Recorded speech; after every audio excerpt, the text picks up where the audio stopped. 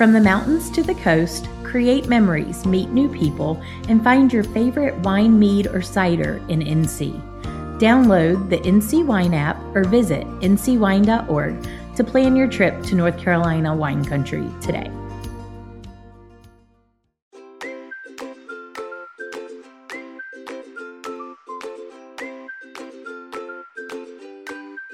Hi, I'm Joe. And I'm Matt. We're the NC Wine Guys. Welcome to Cork Talk.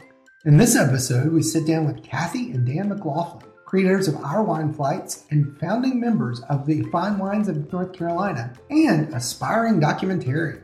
Kathy and Dan talk to us about what they're doing to help elevate the brand of North Carolina wine. They also talk to us about the important medical research that's going on with the muscadine grape and the health benefits that the grape can bring. Wine Class with the Wine Mouths is back. Join us as they take us through the next chapter in the history of wine. This episode is made possible in part by a grant from the North Carolina Wine and Grape Council. You can learn more about their council by going to their website, ncwine.org. Sit back, pour a glass, and listen.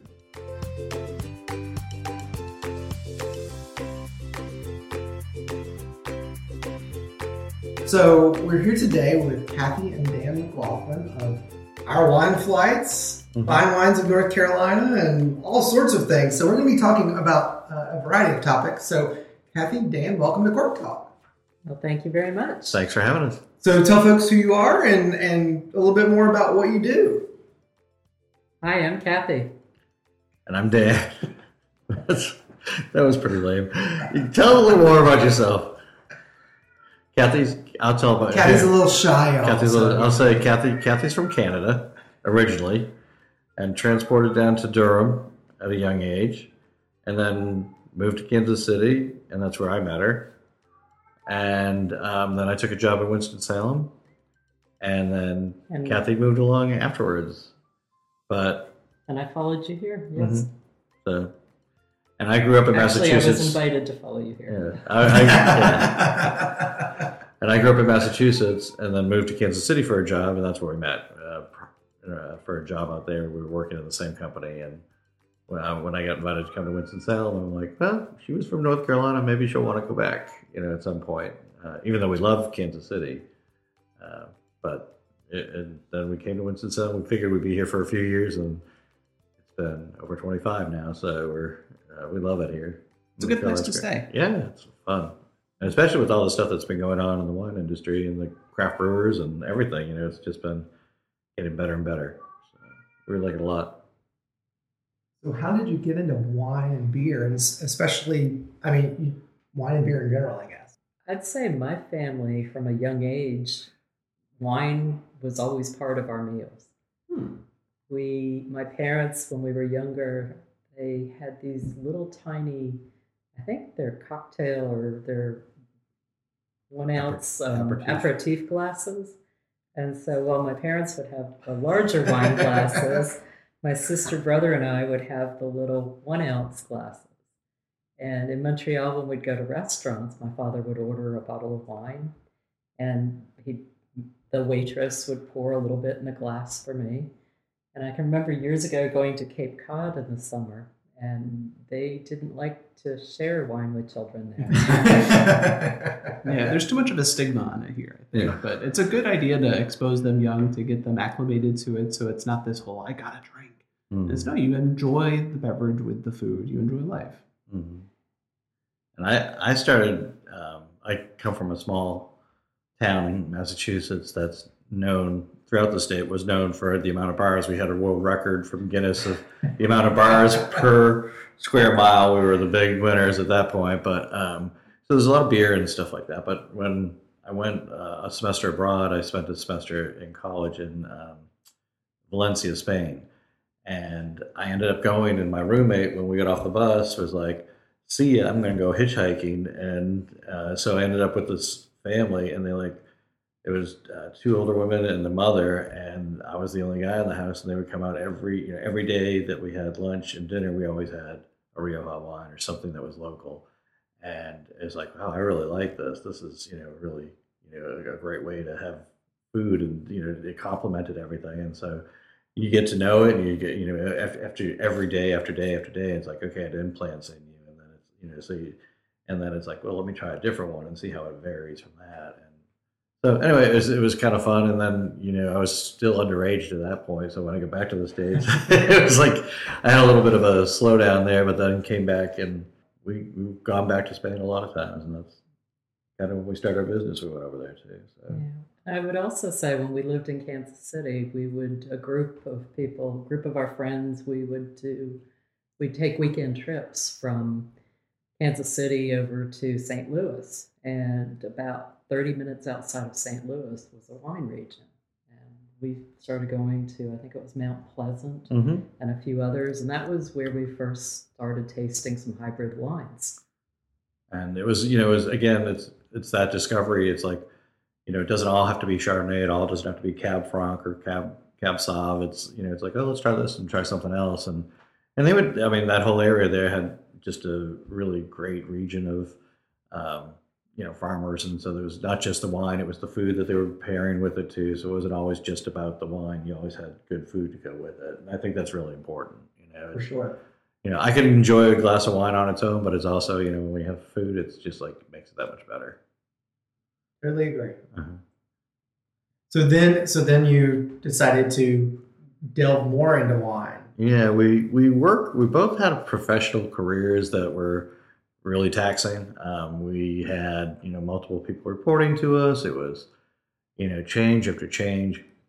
Companies were buying us out, selling, they were merging. It was just, it was not what you got into in the first place. And I felt bad because I had a bunch of people that reported to me, and it's like, I was staying too long, I think, because I wanted to make sure that they were, got the training they needed to go on to the next thing, or were going to be able to survive all the different changes. And I came home one night and Kathy's like, you got to stop. She's like, you're not being, because I was like, oh, I made, somebody made a nasty comment to me, and I went back and snapped back at them, and I'm like, oh, she cried. And she's like, that is not you. You need to leave. You need to figure out something you want to do that's going to be fun.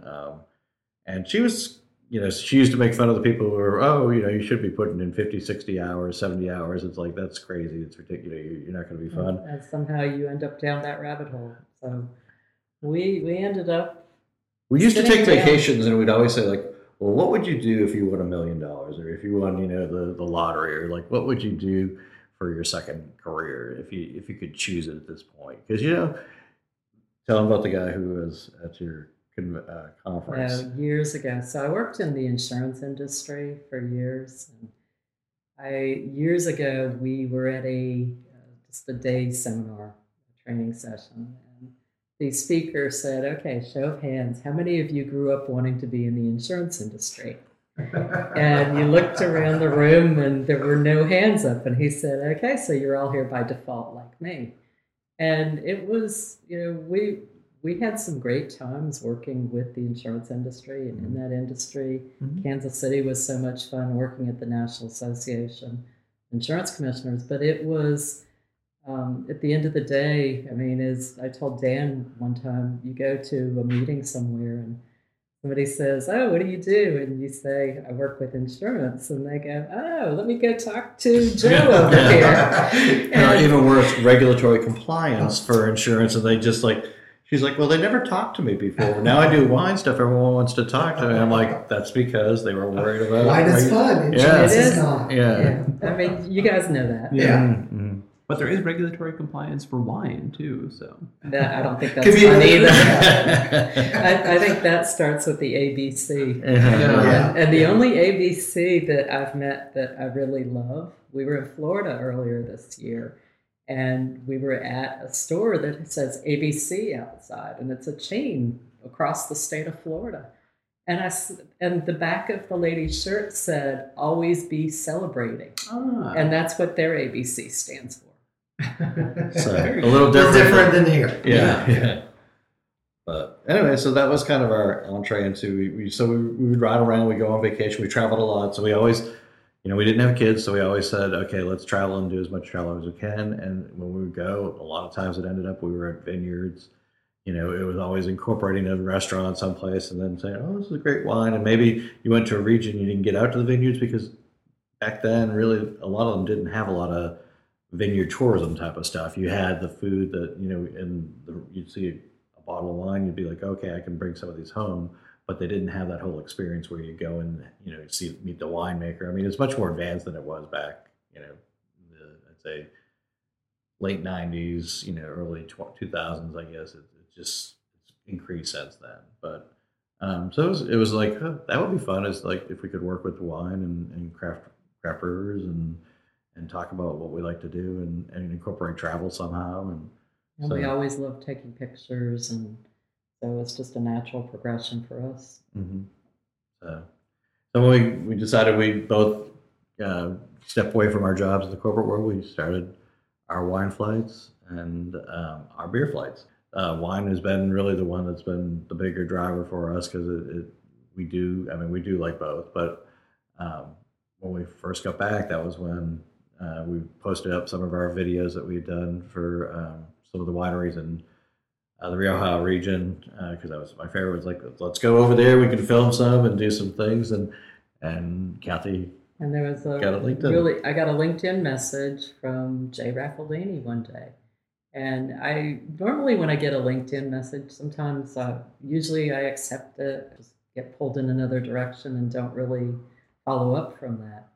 And that day, for some reason, I sent a note back and I said, really intrigued that you reached out, and we had started a business, you know, working with craft breweries and wineries, and would love to meet. And sent a note back immediately, said, well, I'm out of the country, but let's get together in 3 weeks. And we got together in 3 weeks, and that was what led us down the path to start the Fine Wines of North Carolina. Mm-hmm. And so it was like, when we met him, it was funny because we like to talk.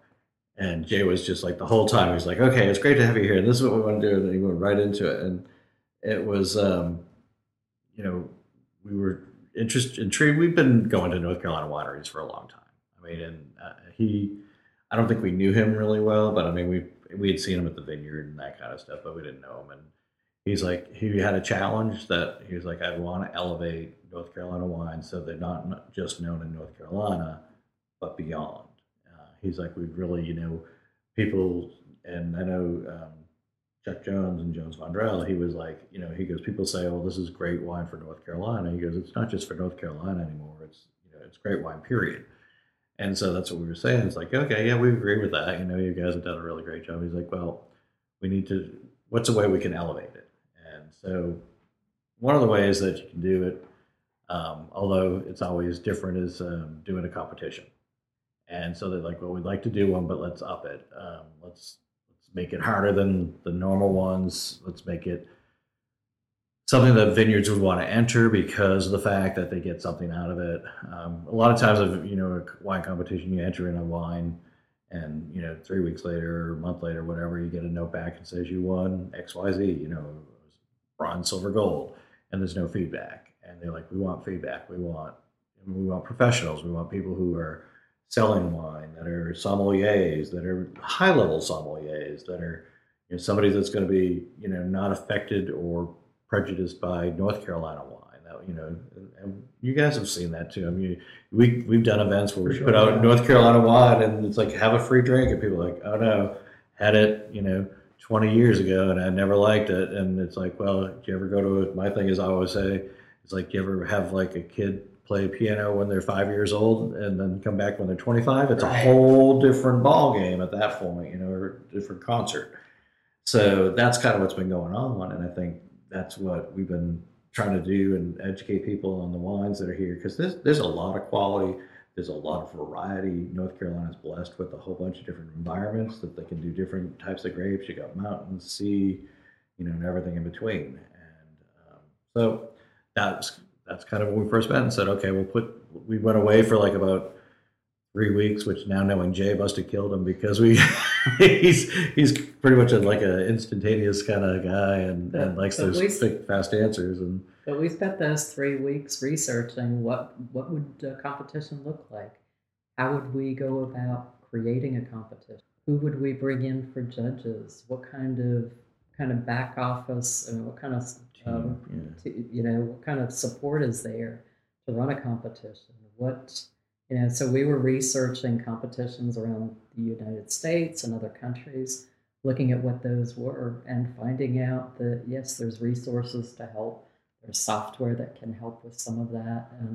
And basically, we also, since we had recently started our own business, this was going to divert a lot of our attention from the path that we were going down. And one of the things that we'd taken a number of classes over at Forsyth Tech at the Small Business Center as we were getting started. And one of the things that somebody told us there, they said, you will, when you start a business, you will go down a certain path and you think you're continuing down the path that way, and then something will come along and it will divert your attention, and it's an opportunity. And you'll pivot. You need to pivot. And we pivoted big. It was a big pivot, yeah. So it was really good. We got to reach out and find out about what was going on, different ones. And when we were initially approached about the competition, the vineyards all grew vinifera grapes. And as we started to build the guidelines surrounding the competition, we also included hybrid grapes because those were making wines similar quality to what you were seeing from the traditional vinifera. So, I mean, one of the things about the competition, the Fine Wines competition that we did was it's 100% North Carolina grown and vinified. You can put North Carolina on a label with 75%. And that's great, but it's like, how do you really distinguish that it's made here? And so this was through conversations with different vineyards too. It wasn't just us on our own for everything, but it was a lot of kind of gathering up the information. And one of the things is we started because the wanting to create the competition was a conversation that Jay Raffaldini and Chuck Jones had been having for a while. Mm-hmm. And so they were the two drivers behind wanting to get this started. But I mean, they're so busy with running those, their own, they were like, we'll help you get started, but we're also, we're not going to be hands-on. It's going to be, we'll give over as we'll work together, but we really don't have the bandwidth to do all our business and everything they do to keep this place running. So they're like, we'll get you with people that will help, get this moving. So that's what they did. And it's our 7th year now. So coming up. So, and it's really changed because at the beginning, there's always been the push for quality. I mean, you start with the vineyard, you start with the winery, and everyone's got that starting point. And it's not like a brewer where you can, change, you wait 6 weeks, 8 weeks, something doesn't go right, well, you can start it again because you can go out and get the other things. I mean, these poor guys are out there, depending on what the weather is, what's happening, did that variety do great, did it not do great? I mean, they've thrown so many different caveats into the, and I mean, that happens in a lot of places, but not maybe in California where the weather's pretty consistent. Ours is just all over the place. So anyway, it was really interesting to meet with them and hear what they had to say. And then we started doing this competition, and immediately we were able to meet with people from the James Suckling group who were like, "Oh, we'd like to find out what's going on." James Suckling's one of the well-known wine tasters, best in the world. Known probably top 2 or 3. And he reached out, and we would supply him with the wines and say, "Hey, this is something you need to be looking at." And a couple of years later, he was like, "Yeah, you're definitely." He goes, "This is," they actually took them and mixed them in so that they didn't even know they were from North Carolina with their other tastings, and then they pulled them out and they're like, "Wow, these are getting golds by this guy," And he's like, "We need to pay attention to more than just the West Coast." And so he came up with this great, the organization did this great thing called the Great American Tasting. And it's everything but the West Coast because they're all so used to just hitting there. So, and North Carolina played a big part in getting that kicked off because he was so shocked at some of the wines that were being created, and 100%. Again, it's that made a big difference. It's like, it's from there, not it's 100% terroir of North Carolina. So let's go back to the competition a bit and take us kind of behind the scenes. So what happens when you're getting ready for the competition, and then the actual judging, and then take us into when the winners are announced at the gala?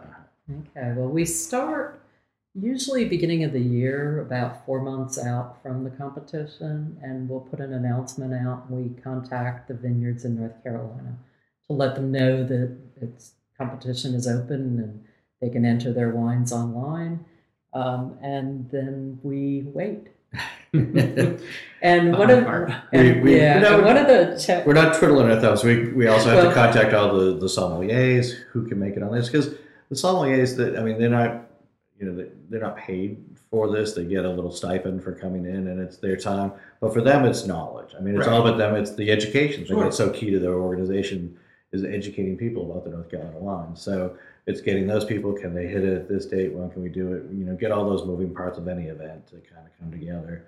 And we've been so fortunate. We've had some really great people come in as judges. A lot of them, they all have professional careers in the wine industry.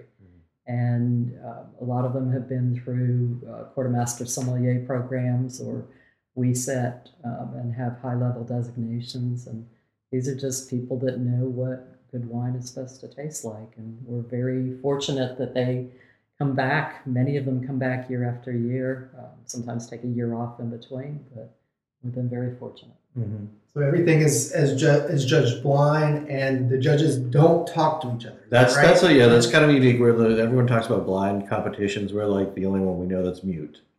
Yeah, so it's it's hate to be a disability thing, but it kind of fit right in with it. So what they do is, because when we did talk to the sommeliers and different ones who were at competitions, and they're like, there's one in every crowd.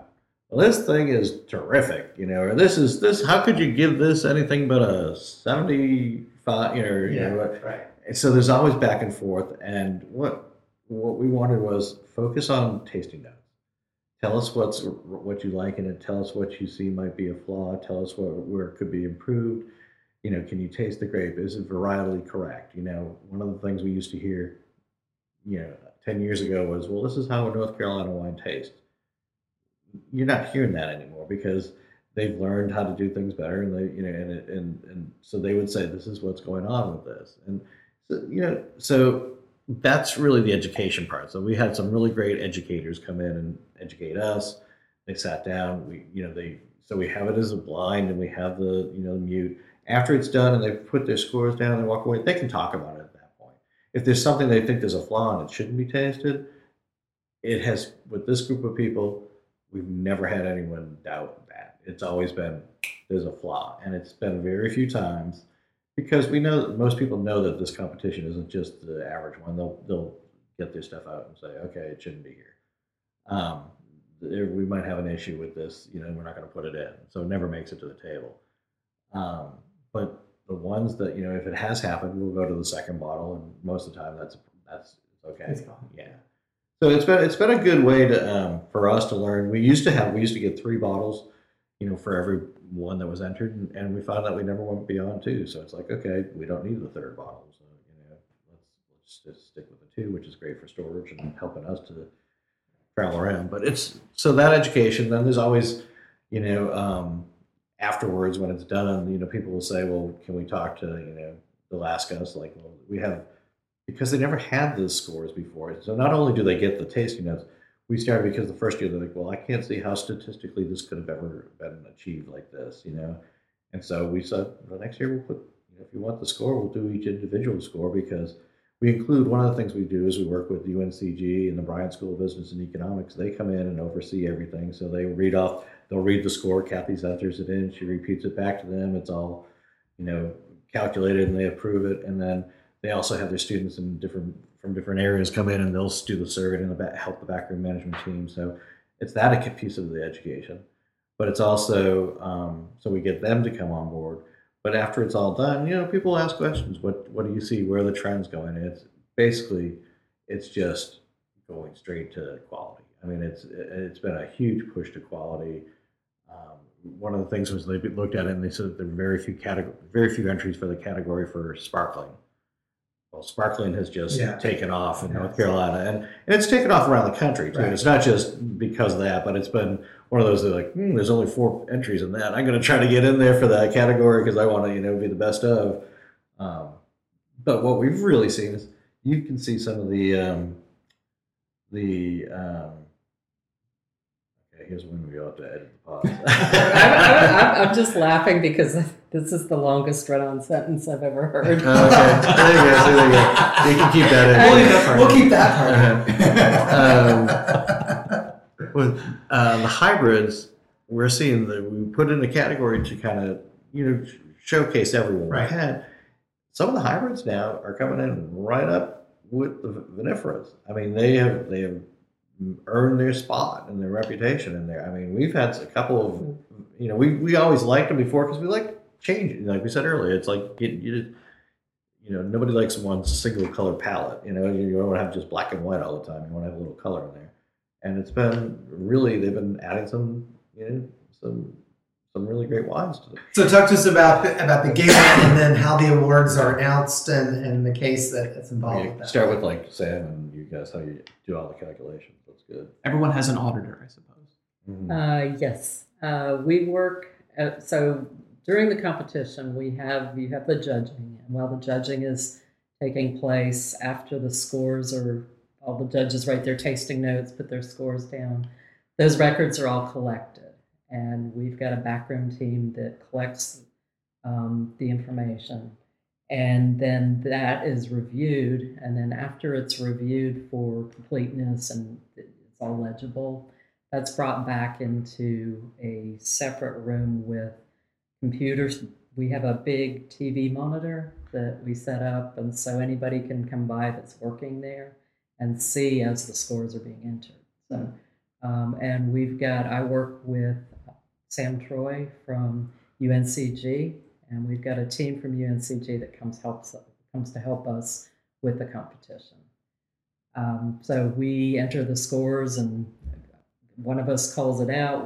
I'll enter. Sam calls it out. I call it back. So we go back and forth through that process for 2 days. Wow. And then it calculates, just the Excel spreadsheet calculating out the scores. And then those get, at the end, the top wines are identified. And it's like the Oscars. So we know, and like Dr. Bird, Eric Bird is there too, and he'll see the information with us and is along with the backroom management team, but we're the only ones who know. So basically the vineyards don't even know when we start this. All they know are the number of wines that have been entered and the number of vineyards. So everyone else on the board, we kind of recuse ourselves from the board during the competition and we work on this. And then after it's done, they know, none of them ever see the tasting notes except for their own vineyard. So we keep it confidential because it's a business. We don't want anyone to feel, like there's any kind of sharing of that information at all. But then, so we keep that confidential. We go out and then Kathy does, because she's the detail person. She's really good at all that. She gets all the trophies and the medals and everything like that. So that when we come up for the gala, we'll have those top 12 wines that are selected, so we can hand them their crystals that night, and which is a fun night because it is like an Oscars thing where nobody knows, and you get to see them, surprised or shocked, and afterwards they'll come up and they might get, the ones who didn't get it might gig you a little bit, but it's gotten a lot better since. Because they know it's a really fun night. Yeah, and it's a really fun to be part of the celebration and recognize just the great things that are going on with North Carolina wine these days. It's amazing. The one thing that coming from a corporate world, we used to have almost like every year, 2 years, they change the corporate, like what their motto is. It's like, well, we need to write our motto because everyone who would come in, we'd have, the rotating office things and they'd always have a new motto. But we've, the one thing that's always been really good with this group is when we have our board meetings, if there's something, it's always been what's best for the industry. It's not what's best for me, it's not what's best for you or this vineyard. It's always said, what's a rising tide raises all boats. Or we're not trying to take a bigger piece of the pie, we're trying to make a bigger pie. And I think that's really truly what what I see from them is when they say stuff. And we've had a mix, you guys know.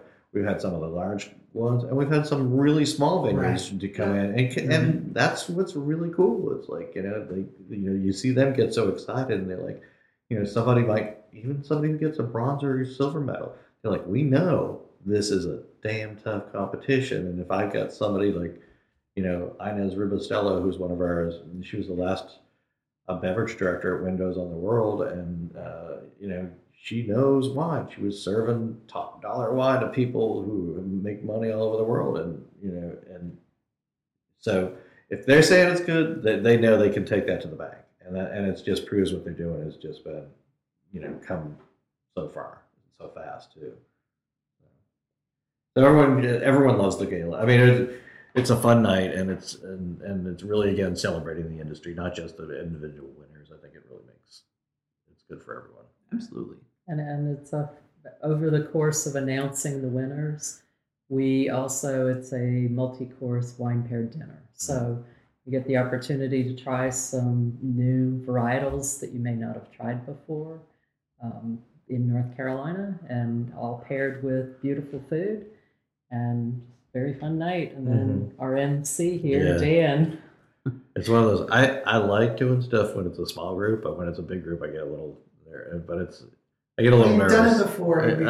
I know, but every year you can look at it as like, okay, I hope I don't say anything stupid. And I get when people say that. It's like, do you announce the wrong name, or do you say something? It's like, oh. Just stay on script. That's my thought. I've gone off script before, and it hasn't gone well. So. Yeah, and that's why we have the crystal with the names on the crystals on there. right. So as you read that, if you could read it. But it's been a lot of fun, and it's like, people come back. I mean, part of it is the education. We want to get new people in, so I think it's good to keep coming in with new people and new ones to the gala to experience, and new vineyards too. I mean, that's what we vineyards go through their changes with the weather, and so they may not have something, especially the last couple of years, we had a lot of early frost, and so people will call us and say, hey, we don't have anything this year to enter that we haven't done before, but we'll be back next time, and that's great.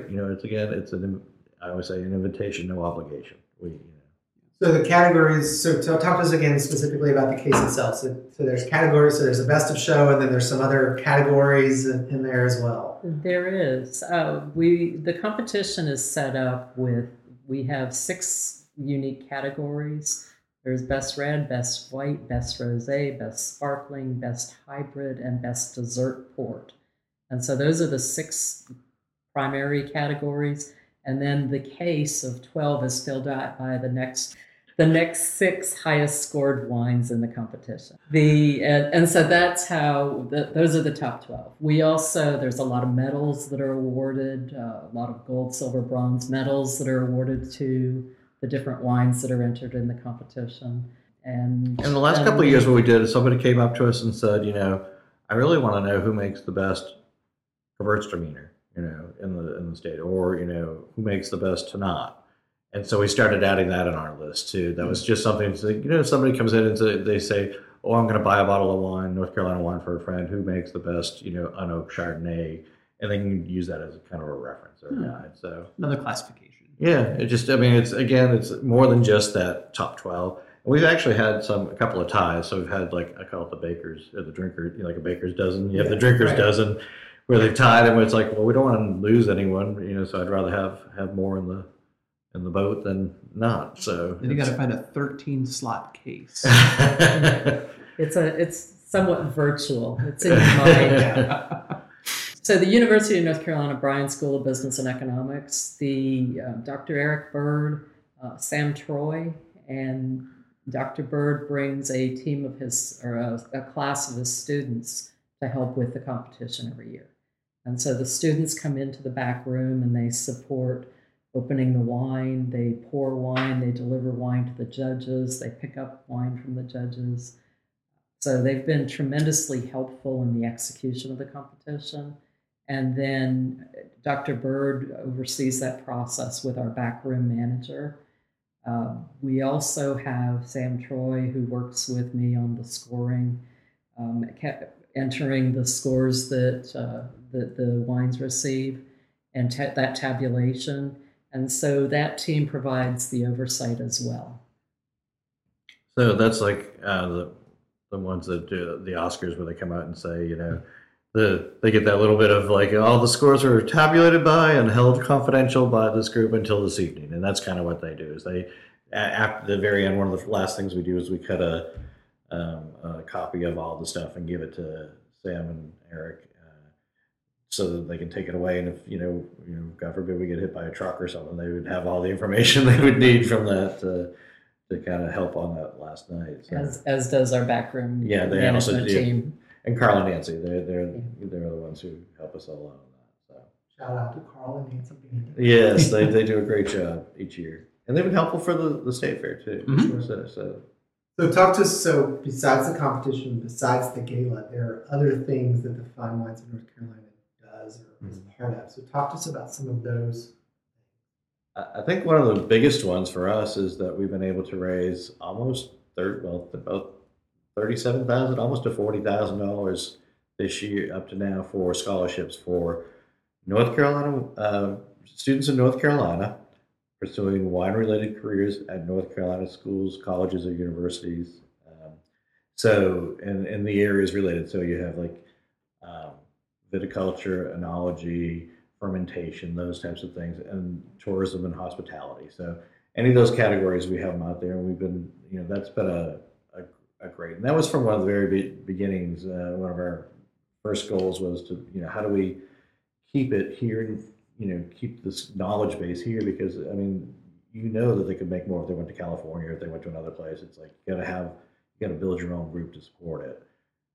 So I think that's been one of our, it's not quite fully funded. We hope to have it fully funded with the Winston-Salem Foundation, and that way it'll be in perpetuity. We don't have to do it, and we don't. I mean, the great thing about that is we give it to them.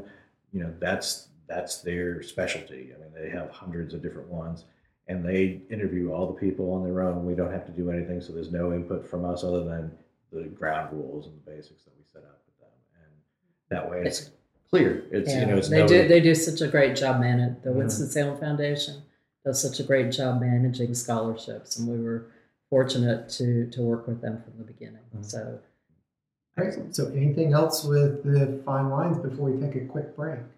I guess the only thing I'd say is to come to the gala. If you get it not this year, next year, whatever, it's people will say, "Oh, do I got to get dressed up in a tux?" No, I have to get dressed up in a tux. They don't have to. It's like come. Women you never tell them what to wear because they know what to do. It's like the guys are always like, "Do I need to have a suit on?" I'm like, bring a suit coat and you can take it off and put it on the back of your chair when you get in there. It's just about having fun and meeting people and like-minded people that want to try wine and have good food and just enjoy it and find out what's happening with North Carolina business. That's what now they say over $6 billion, is it now? The new estimate's been, I heard. So I mean, it's a big part of the North Carolina economy. So and it's just a fun night. It's a little bit of industry, people from the vineyards, farmers, winemakers, all the way to just people who love wine. Absolutely. All right, well, we're going to take a quick break, and when we come back, we're going to switch gears, and we're going to talk about a different topic. It's time again for Wine Class with the Wine Mouths. Jesse and Jessica, welcome back. Thanks. So the last time we talked about the 1500s, so I'm going to go out on a limb and say we're talking about the 1600s. That's correct. Ding, ding, ding. You are the winner. Which is also known as the 17th century. Always got to remember to add one. Yeah. But yeah, you're exactly right. So we're going to be talking about the 1600s tonight. And so here's a little context about what was going on at this time and the backdrop of how wine can fit into this. So in the year 1602, the Dutch East India Company was established. That's important for trade and colonialization and some things that we'll talk about and hit on tonight. In 1611, there was the first publication of the King James Version of the Bible. And 1616, William Shakespeare died. Womp womp. We talked about him last episode and his character that was really intent on the sack, the English sack and sherry. We also had the 30 Years' War taking place, which lasted for 30 whole years. And in 1620, the Mayflower set sail. And also in 1631, Mount Vesuvius erupted. So there's a lot that happened. Still in the same theme of religion, wars, art. Colonialization, volcanoes. We're adding those. I think this is our first volcano on the podcast. I think it is. And we're talking about Dutch East Indies, so maybe there's some pirates? Ooh, I certainly hope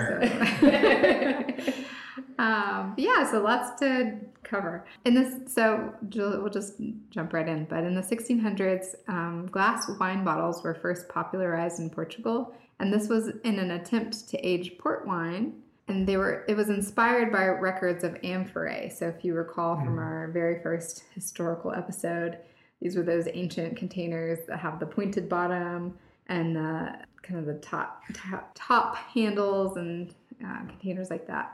But unfortunately, these bottles stood upright, and so the corks would dry out and lose their seal. So not super great for wine at this time. Also, though, in the early 1600s, we have the settlement at Jamestown and the start of grapevines there. So in 1609, Captain John Smith wrote that around the new British settlement in Jamestown, Virginia, there were grapevines, quote, in great abundance that climbed to the tops of the highest trees. And so these were probably Vitis rotundifolia, Probably or another local varietal, but both of these produce dark red wines with big fruity flavors and not Vitis vinifera. But what a welcome surprise for I know. Yeah. Like we've arrived. So the 30 Years' War, though, took place from 1618 until, well, let's do some math real quick, 1648. And it was fought in Central Europe. And, it lasted for 30 years, but it also dealt a severe blow, and most vineyards were torn out or destroyed in the areas that have impacted the 30 Years' War. So Alsace in Germany, which we talked about last episode, as being really important to the rise of the Riesling grape. So that's a big bummer. Boo, war. But we also have a really exciting natural event that happened somewhere around 1650. We obviously don't know the exact date, but somewhere in Bordeaux, Cab Franc and Sauvignon Blanc naturally crossed and combined to create Cabernet Sauvignon, the wine that we all know and love today. So that's a very exciting event that happened in the 1600s, which seems like relatively modern and shouldn't have happened so soon and recently in relative history, but it did. So that's pretty cool. And we also have a guy named Arnaud de Pontac, and he was a landowner that foresaw the future where the red wines of Bordeaux would become luxury items and status symbols for the wealthy. He probably would have been on TikTok today and have made me buy a lot of things and influenced a lot of things. But his family acquired an estate in 1525, and he was very powerful, but didn't get the respect of or good prices for his wine. But he thought his wine was really special, so he decided to charge so much more for it than the going rate at that time that no one would dare blend it in with the rest of the wines, which was common practice at this time. And this was the first time it had been done in Bordeaux. And in 1663, there was a guy named Samuel Pepys, and he was a pioneer of modern tasting notes. Could probably learn a thing or two from him. But he gave this wine a great review. And de Pontac, that guy, the landowner, was also in the Medic region, and he sold these wines for very high as well. So kind of a good origin story of marketing and reviews. And What if he posted his review on a wall somewhere? It's his timeline. And Bordeaux's are still expensive. Yeah. It's stuck. So moving on, we're in the 1600s, so we're not just in Europe anymore. So we're going to jump over right now to South Africa. So in the 1600s, vines are first introduced to South Africa, so new history there. But in 1685, we have this guy, Simon van der Stel. He was the first governor of the Cape, and he planted a vineyard in Constantia, and he propagated his vines from a French muscat grape. Within 20 years, the Constantia wine was being praised back in Europe. He made a really great wine. A lot of people liked it, different Russian czars, Frederick the Great, British monarchs, but they say no one loved it as much as Napoleon. Oh. And when he got exiled to St. Helena, he was drinking 30 bottles a month. Oh my. Well, that's one a day. So, Yeah. That doesn't seem A like little it. excessive for one person. Is that a problem? Well, for one person. Yes. So then we're going to jump forward a little bit because we have to close the loop on this story for Constantia Estate. But after that, it had been split up. The vine still existed, but no one was doing anything with it. But in 1980, it was bought by a man named Dougie Just, and he was determined to revive this long-lost Constantia wine. So he looked it up. He tried to figure out how they made it, what they did. and he tried to emulate it. So he removed half of the crop, he removed all the leaves surrounding the fruit, and then he snapped and twisted the wood holding the branches so that the grapes would shrivel and concentrate in the sun. I mean, he basically killed it, right? So then they fermented the juice until the yeast died, and so the wine was extremely sweet. And he left it to age for a few years. He did this with a clone of Muscat. So he tried to get the exact same varietal that they did back in the 1600s. And it was released in 1986 as Vin de Constance. And Nelson Mandela raised a glass of it in celebration of his release from prison in 1990. So it's an example of an ancient wine style being raised from the dead. So that goes back to the 1600s. Wow. That's really cool. It's quite the connection. Story. Wow. So another big thing in the 1600s, we have sparkling wine, which is exciting. You know, and it's not like sparkling wine was just invented in the 1600s. It happened a long, long time ago by accident. Really easy to make a sparkling wine because if you don't know fermentation's done, then you have sparkling wine. But we start to see some improvements in the middle of the 1600s for that. And it actually started with cider makers in England. And so by the mid-1600s, the cider makers were adding a little sugar to their bottles of cider and then corking them and letting them rest for years to develop. And then they would get the mousse of the bubbles. And a lot of people in London actually called these bottle fermented ciders English champagne. And from the cider makers, there was a man named Christopher Merritt, and he learned the methods of creating the bubbles, and he did it in wine. And he presented his findings to the Royal Society in London in 1662, which this was 30 years before Dom Perignon. Wow. So he may not have been the first. Yeah. He didn't do it in bottles, it was in barrels, so he didn't go the whole level of, doing the secondary fermentation in a bottle. But that's kind of the first recording of the findings of how to make a sparkling wine. Interesting. But then that leads us into Dom Perignon. So he was appointed cellar master of the Abbey of Hospillers in 1668. So the 1600s was a great year for sparkling, or years. 100 years. So he was cellar master. The Abbey's wines were already very well known, but he wanted to transform them. So as they were kind of pinkish, sour, likely to fizz. And this is because, we're in an area where the cool weather stops the fermentation. And so then when it warms up again, it starts fermenting again. But he wanted to find a way to make a clear, still white wine and a serious red wine. So he succeeded. He did all that. And sadly, that was his goal, and that's not how we remember him. But by the end of the 1600s, sparkling wine became all the rage. And so he tried to perfect it. And in the 1690s is when he brought in strong glass bottles and reintroduced the cork as a closure. He dug caves to keep them cool. So in the late 1600s is when he really improved sparkling winemaking and figured out the full nuances of it and how to do it. And we thank him to this day. Yes. Yeah. And also can't afford him.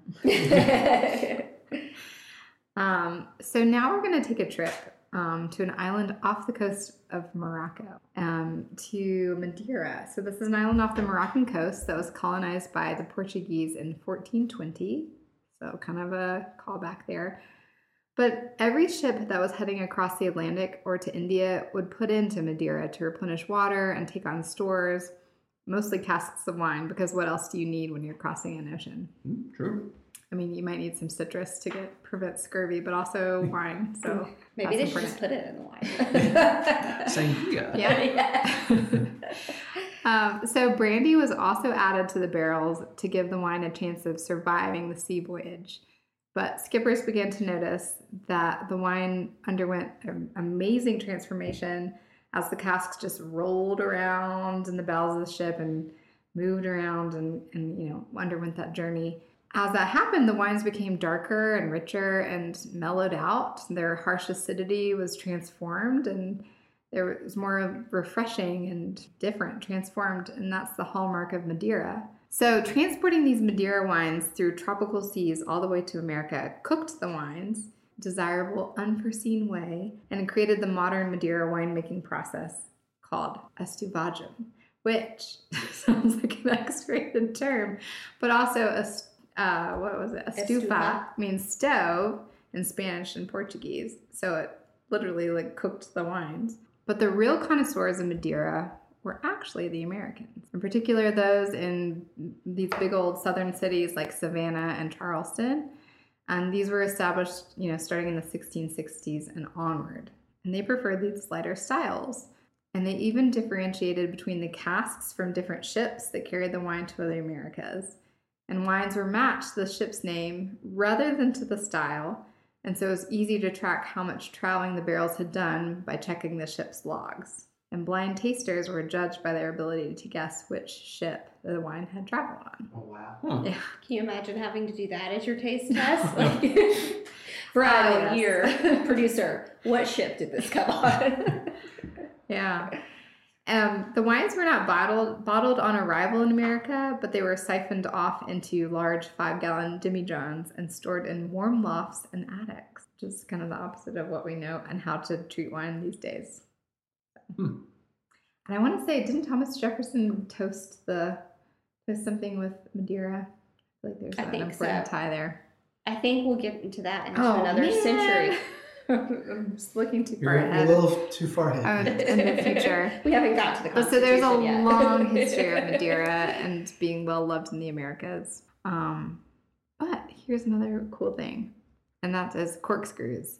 So corkscrews were initially known as bottle screws, and they were the first printed reference to them is called a, quote, steel worm. And they were used to extract corks, and that first printed reference is from 1681. And they still call it the worm today, too. So thank goodness for that invention. Yeah. And as I joked before we were recording, but it's not that they didn't know how to open them, it's that corks didn't exist and weren't used until then, and they had no need for them. But yes, that brings us to the end of our journey tonight, and we'll be talking about some food pairings then and how we can tie in some things you might still be able to find on the shelves today. So to tie back into our Jamestown colony, we would do a food pairing with a Virginia Norton. So I don't know, what would you guys do with a Norton? It goes really well with tomato sauce from our experience. So we've had a it. good acid. Yeah. Mm-hmm. We had it with just a basic spaghetti with some tomato or a bolognese would be really good with it. Yeah. We went kind of gamey with venison or smoked meat. So we also had that important cross and production of cab sauv during this time, which we know plays nicely with so many things. So you can really do anything. It's a very food-friendly wine, cab sauv. You can really do almost anything with that one. A Madeira might pair nicely with olives, Jesse's favorite. Salads, our favorite sushi or smoked salmon. Some sort of gamey goat cheese might be nice too, pairing here. Apple tarts or fruit pastries too. Stand against that. And then, do you have any other, ideas with a Madeira? I honestly have not had so much, so we'll have to go down to Savannah and see if they still have any 5-gallon jugs sitting around in a warm, stuffy attic. Demijohn. Just play in the jug. Yeah, I don't know. That would be a fun one to try too, along with our sherry tasting. And then the last one we came up with was cider. So the sparkling that was made famous during this time period. And to us, this plays really nicely with local barbecue, which we are lucky to have a lot of in North Carolina near where we live. So I could stand nicely with that. Cheese, cider, cheese, or like anything. Pork, any kind of pork. Yeah, as you pointed out with barbecue. Mm-hmm. Yeah, so that's that. That's the 1600s. Yeah. Excellent. Well, we definitely ventured quite a ways with this one overseas, back and forth. We'll identify that ship later. Rolling around on the ship in the cast. Cooking. And our estufagem. Our little mini stove. Well, Jesse and Jessica, this has been very excellent. We'll talk again very soon. Thanks. You can find out more information about the Winemouths by going to their website, winemouths.com, or on Facebook and Instagram Winemouths. That's WINEMOUTHS. And now, back to the show. So we are back with Kathy and Dan. In this second half, we're going to go ahead and talk about a documentary that you've done recently, focusing in on what some might call a North Carolina treasure here, the muscadine grape, and it's called Healthy Hope. So let's dive right into it.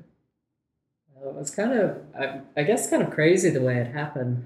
One of our friends called us one night and invited us to go to a dean's forum over at Wake Forest University. And she said they're talking about the muscadine grape. And we weren't quite sure about going. And we also had the gala stuff was coming up. Remember, I was at that same time, and we're like, we got a lot going on. She's like, you're in the grape industry. You need to go to see this. And it's like, okay, you're right. So we made time. Yeah. So we went, and we were amazed. The Wake Forest University had all of the graduate students who'd worked on projects related to the muscadine grape, and they had a $20 million gift to investigate the health benefits of the grape. And Dr. Patricia Gallagher was there that evening, and she was the main speaker. And she was just captivating, telling the story. And so after that, Dan arranged to have Dr. Gallagher come speak to the North Carolina Wine Growers Association. And she was fantastic there, She was. even at a lunch hour spot. And she held the room. And so we continued to follow that for a while. And we would call Dr. Gallagher up from time to time and say, oh, how are things going? Where's it going? And at one point, she said that the $20 million gift that they had probably about another year of work left, but they were looking for ways to raise more money.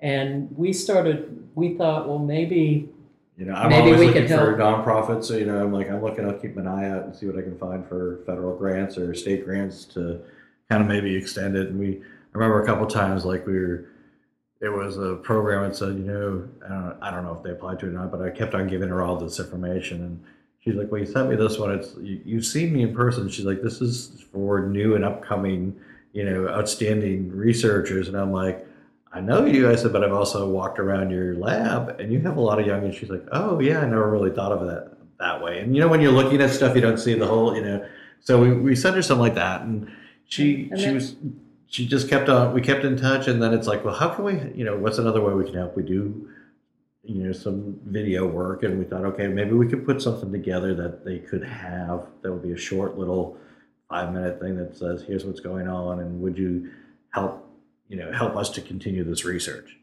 Well, we started talking to her, and she's like, this would be great. And she's like, oh, you know what? You should talk to these people that, Johns Hopkins, was the first one I think she brought up, and she's like, they've been working on it too. And then I started doing more research, looking at different ones, and found other people. And it's there's not many people doing it, but there's a lot in the Southeast, and so it just grew from there. And it was during COVID, and so we started meeting the doctors online to film with them.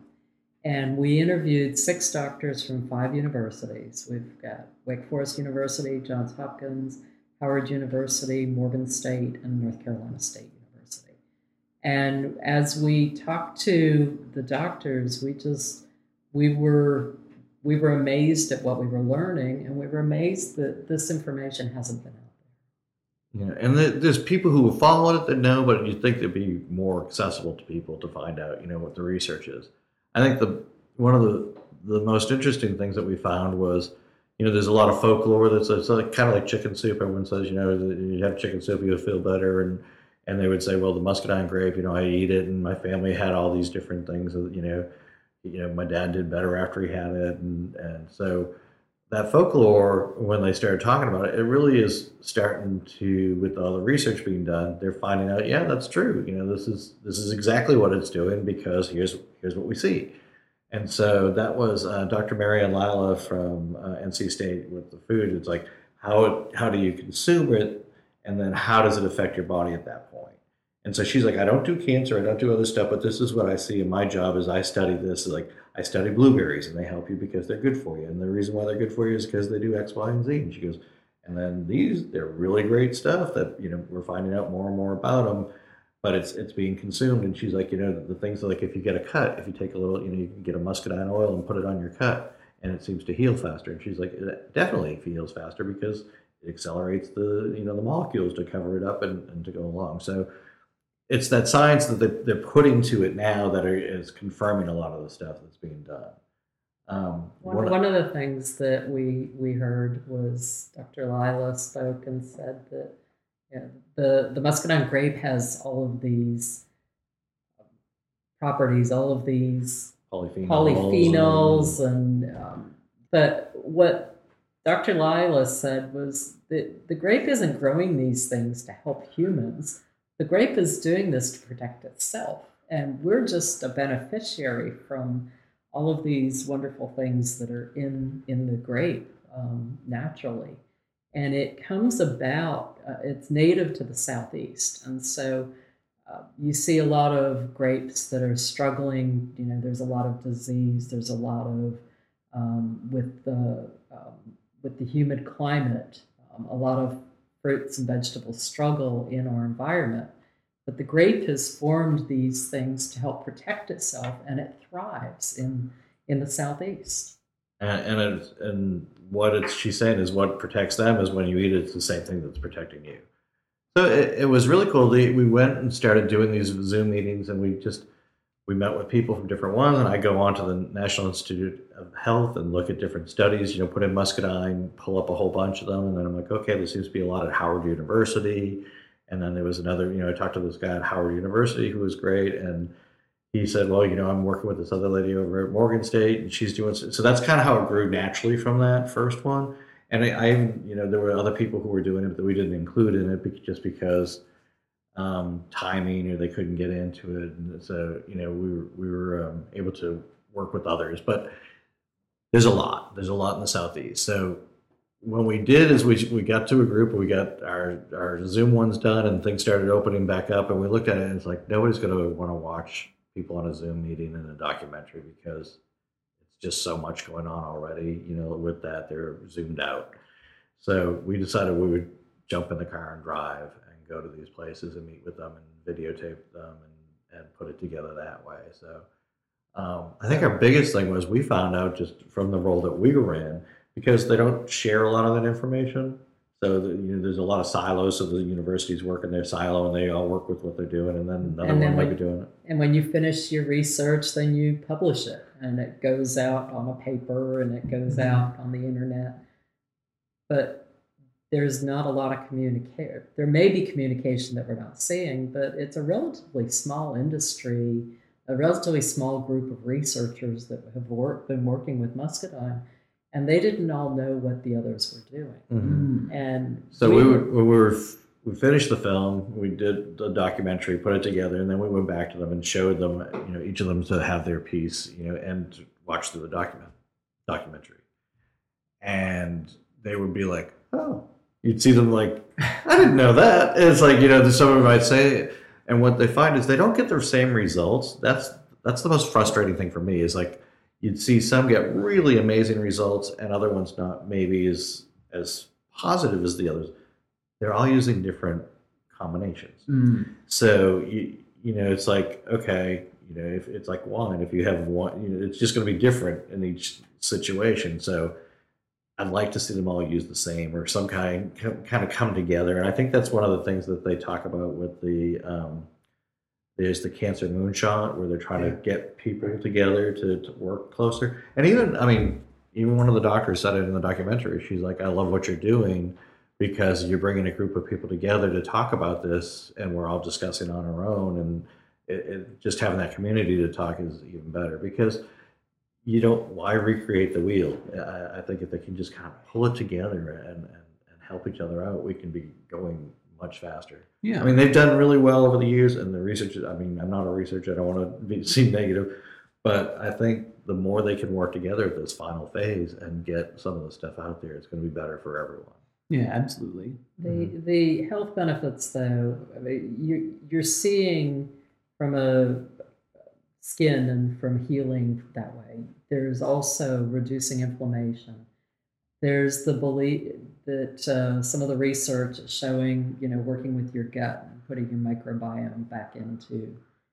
That's when we asked Peggy, it's like, what do you think it's doing? She's like, I think it's just optimizing your gut, and making you more efficient and working and doing things. And she's like, it's kind of restoring your gut back to normal. One of the things they're saying is improved energy. Mm-hmm. And so they're doing a study right now with cancer patients where they were giving the muscadine extract to cancer patients and measuring how, is that improving their energy level?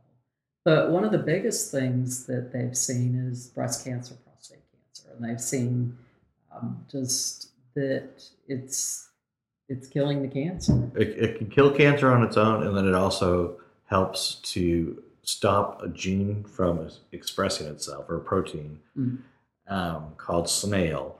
And that's kind of what allows it to move. And by stopping that, they're saying this might be able to stop. Yeah, it stopped it from, because it's okay when you have prostate cancer in your prostate, they can get rid of it. It's when it travels around, and that's when you metastases is the bad word. It's like, they can't get it early enough. But that's the one, and the cool thing about the muscadine grape is we didn't get to talk about it in the documentary because we didn't have a lot of information on it. It passes the blood-brain barrier, so it will go into your brain, which there's not a lot of options for that right now. And there's not, because it stops chemicals and any kind of medicines. A lot of times that blood-brain barrier will prohibit it from getting in there. This just passes through. It's a natural thing. It's part of the water. It goes into the brain, and they're hoping that we'll see some more research done on that. Very interesting. So and even if they said you're taking it, it'll help you with other ways. And that's having a little bit more energy. So they were going back and forth, and so we'll talk about that in the documentary if you watch it. Well, we definitely do want people to watch it, so we don't want to spoil too much of what's going on in there. I think it's definitely worth everyone going to go see it for sure. So if you wanted to watch the documentary, what I would say is go to ourhealthyhope.com, and it will give you a link to the Vimeo system where you can watch it there. It's 53 minutes long. It's something that Kathy and I did. It's like the two of us together, but amazing. We put it in several different, we got done. We're like, wow, this is actually pretty good. It is pretty good. We thought, we were like, okay, well, we can see it on the big screen. It was, it was actually work. So it wasn't, and we were at some film festivals, right? Yeah, and we were thrilled when we were invited to show it at River Run.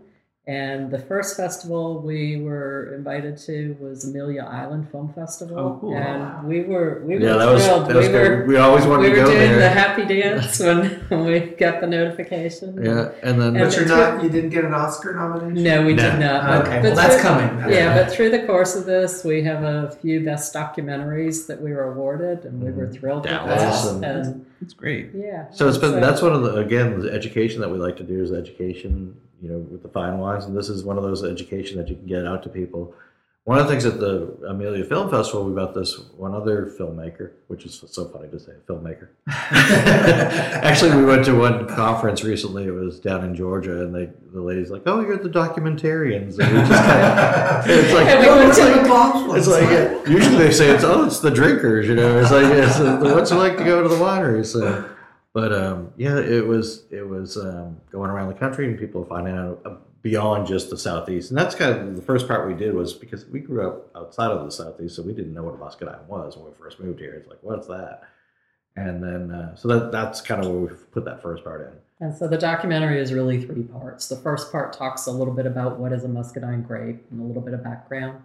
Second part is the doctors really focus on what they have found in their research. So you're seeing about the cancer findings, you're seeing about the other health benefits. Mm-hmm. And then the last part is talking about, with the doctors, about what their hopes are going forward.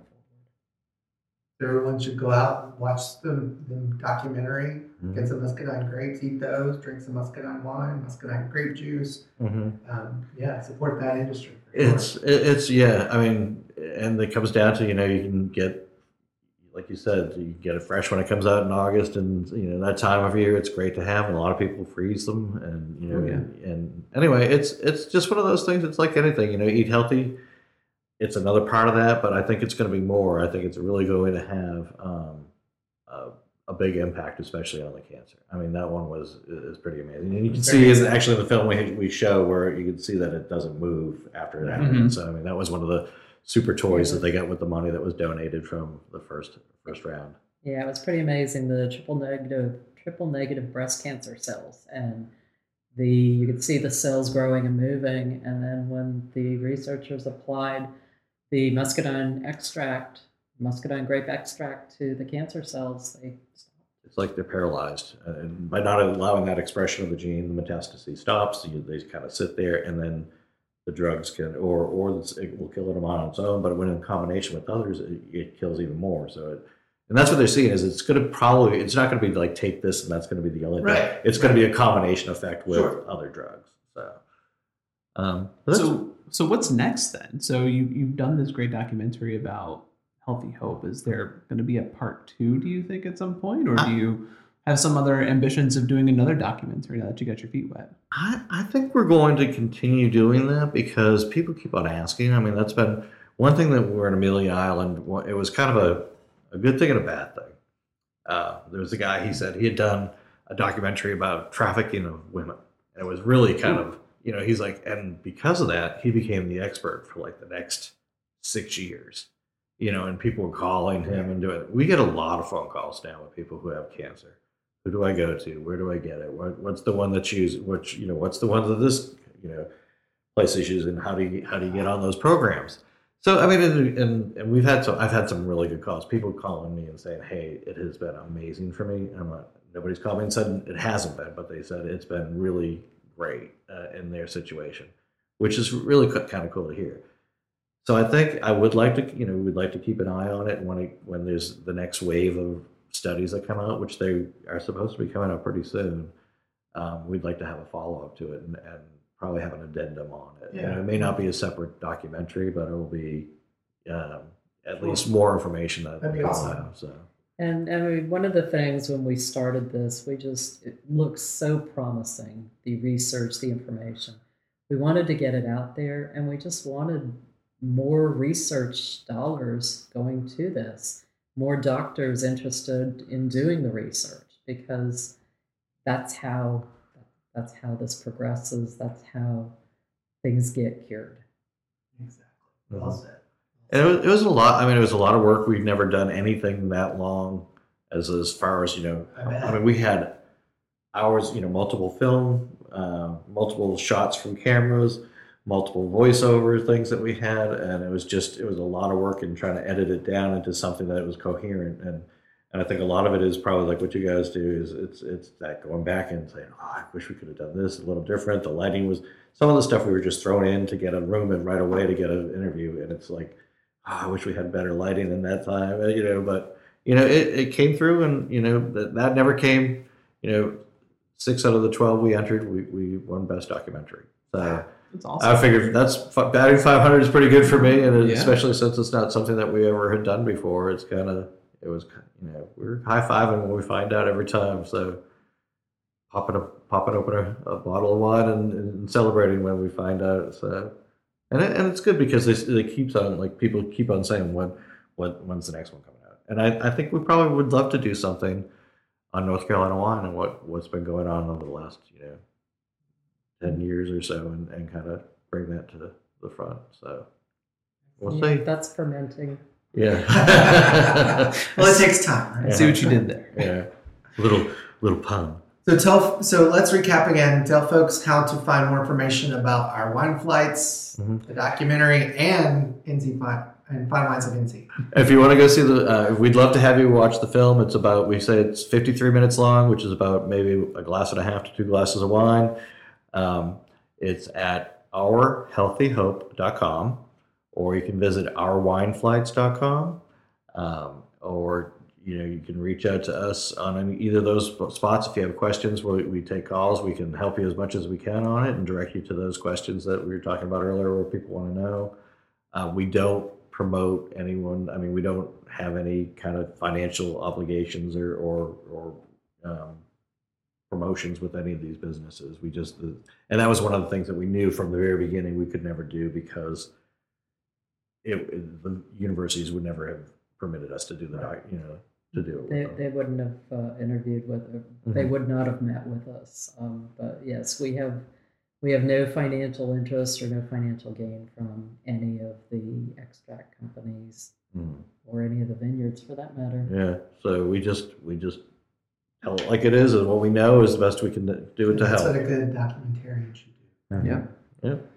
And how can folks learn a little bit more about Fine Wines of North Carolina? You can go to ncfinewines.com, and there's information about the competition out there, and the results of the competition will be posted out there as well. And they'll come out right after. If this is coming out, you'll have a few nights later, you'll be able to turn on the computer and check out ncfinewines.com and get a list of all the winners. And if you are interested in going to the gala, we may have a few tickets left. We'll see if anyone cancels. We're going to have a standby list and so on. So and if not, make it a priority for next year. Then. Yeah, 2024. Yeah. We'll make sure we post all those links on the show notes for this show as well. So that's great. All right. Thank Kathy you. and Dan, we definitely appreciate it. This has been great, really informational.